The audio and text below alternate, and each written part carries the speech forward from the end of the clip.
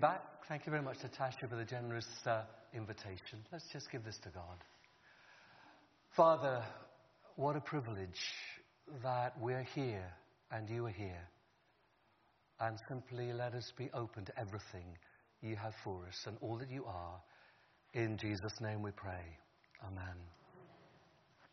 You know, there's a story of a mum who goes into her son's bedroom on Sunday morning, pulls back the curtains and says, "Rise and shine, dear, Sunday, church time." And there's a "Ugh" from her son's bed. So she said, "Now come on, dear, we have this silly conversation every Sunday. You know, it's church time. It's time to go to church." Son says, "Don't want to go to church." So I said, "Well, look, you know, you've slept through your alarm clock already, and if you don't get going now, you will be late for church." Says, "I don't want to go to church." So Mum says, "Well, okay, I'll do you a deal. You give me 2 reasons why you shouldn't go to church. I'll give you 2 reasons why you should go to church." So from the son said, "Well, you start first." He says, well, church is boring and everybody hates me. Now why should I go to church?" Mum says, "Well, you're 39 years old and you're the vicar."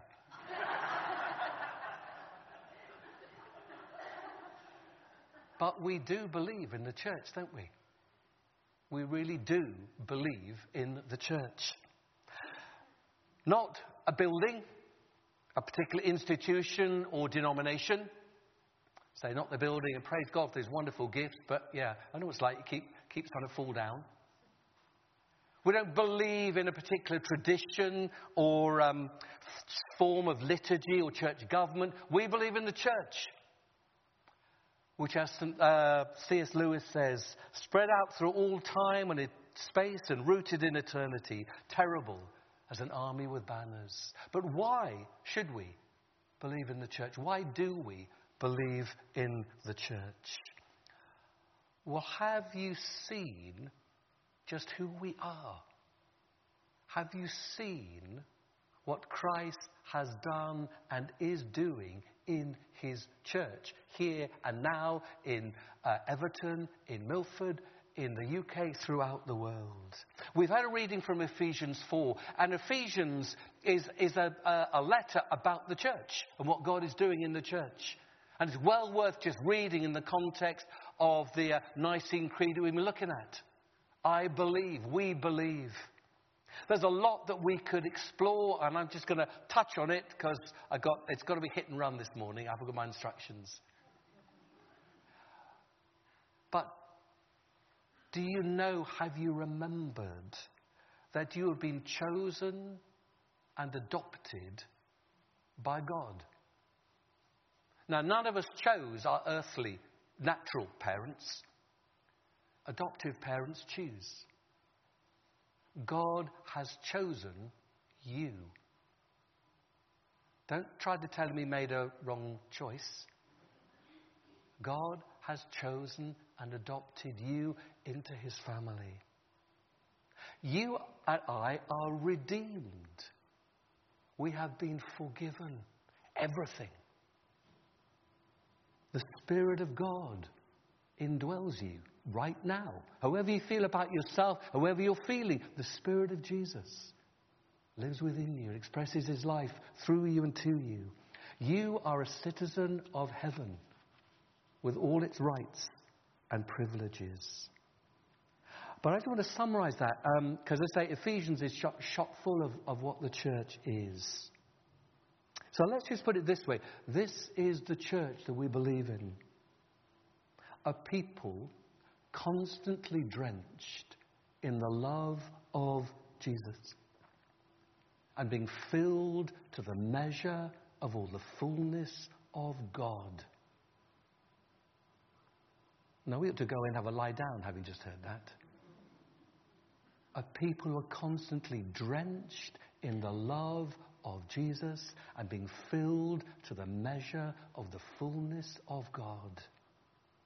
We are a people who are a living, breathing, visual aid and demonstration to heaven, to hell, and to this world of who Jesus is, what Jesus has done, and what Jesus is like. We are a people who are living demonstration of what it means to live in forgiveness and grace. We are a people whose lives are shot through, infused with the glory of heaven.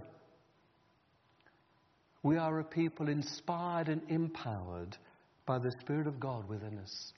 That's what Ephesians says the church is. That's who we are. Not who we ought to be. It's actually who we are. And that's what the Nicene Creed is trying to summarize in those last bits. It says the church is holy, universal. That's what the Catholic bit means. Reaching back into the past, forward into the future, upwards into heaven. Founded on the preaching and the teaching of the apostles. Acknowledging the forgiveness and the redemption that Jesus Christ won once for all on the cross, symbolized in a once for all baptism. People who look for the resurrection of the dead and the life of the world to come. We are people whose focus is totally different from the world's. Whether that's ambition or fear, we live in a different world. Remember, well, you weren't there at the time. Well, some of us might have been. John Bunyan. When he was seeking God, he heard women speaking with absolute simplicity and naturalness about Jesus. He said they were like people who inhabited a different world. Not because they had the language of Zion or the Christian cliches, but because they looked for someone and something more richer and deeper and more wonderful than anything this world can offer. We are a people who live a qualitatively different life to the people around us. Great Christian teacher, 2nd century AD, summarized how non-Christians described believers. And he said, see how they love each other. We picked that up with family. You see, you can be a member of a political party or NADFAS, which I burnt most of my bridges at Milford when I confessed I thought NADFAS was a trades union. But that's people with common ideologies. You know, you get on people. It's like-minded people. Church is a complete mishmash of people who model how it is to live as a human being.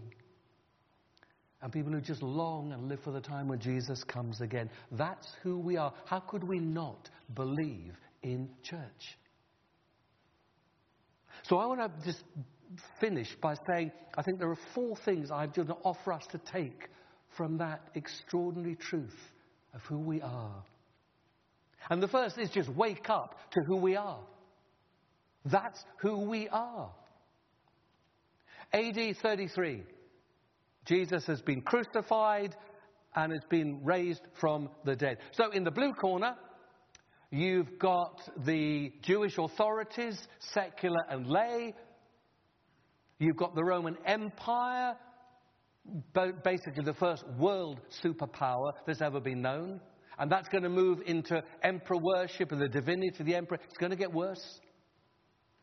You've got paganism. And you've got hell. That's in the blue corner. The red corner. 120 followers of Jesus. And God. So who's actually got all the power? Who's actually going to be standing at the end of that contest? Well, kind of we know, because it's in here, isn't it? And we're here now. So fast forward, AD 2022.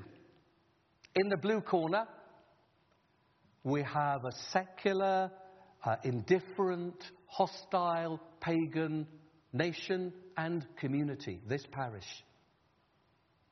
And we have hell. And in the red corner, it's you lot. And God.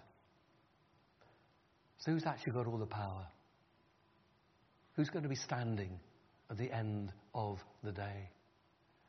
Because Jesus Christ is the same yesterday, today, and forever. You know the story of a young Christian who decides he's going to read the Bible from Genesis all the way through. And he did pretty well. He said, I got to the book of Revelation, read the first chapter, and I just blew up. Didn't understand it. So he said, what I did, I went to the very last page and said, do you know what happened? We won. We won. In a few days' time, we'll be having Remembrance Sunday.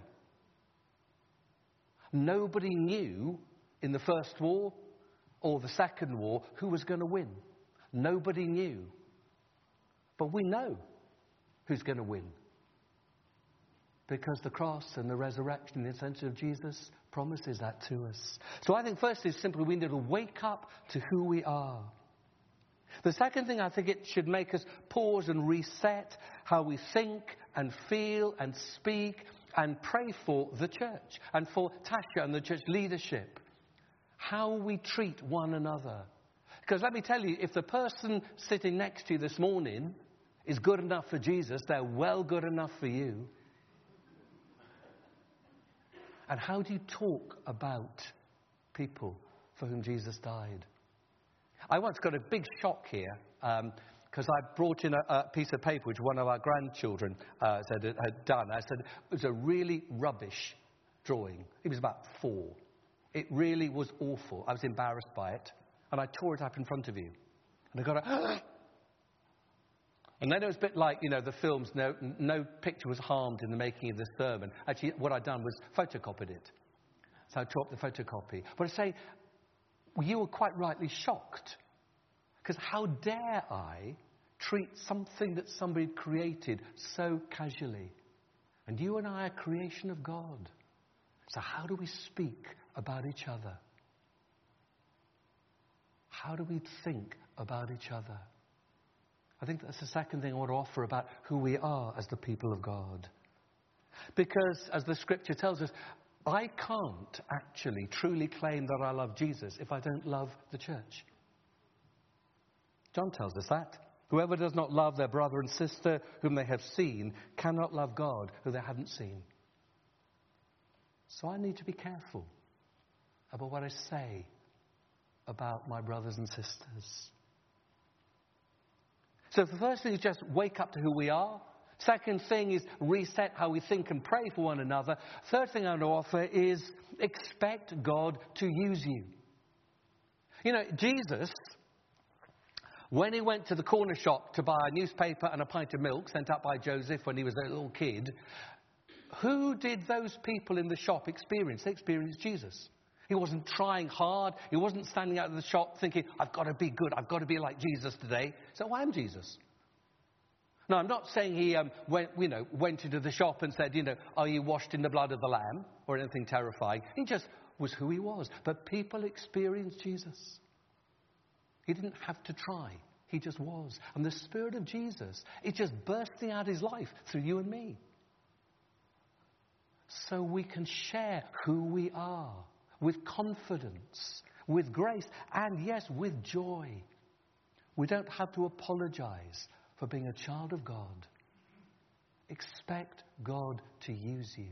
Because that's quite exciting, isn't it? However humdrum your day might appear to be,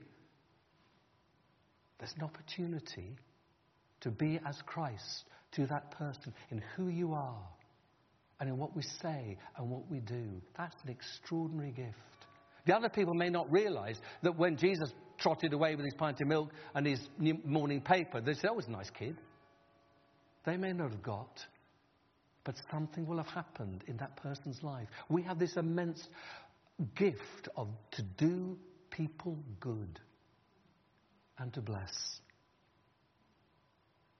And the final thing I think I want to say is believe in yourself because Jesus does.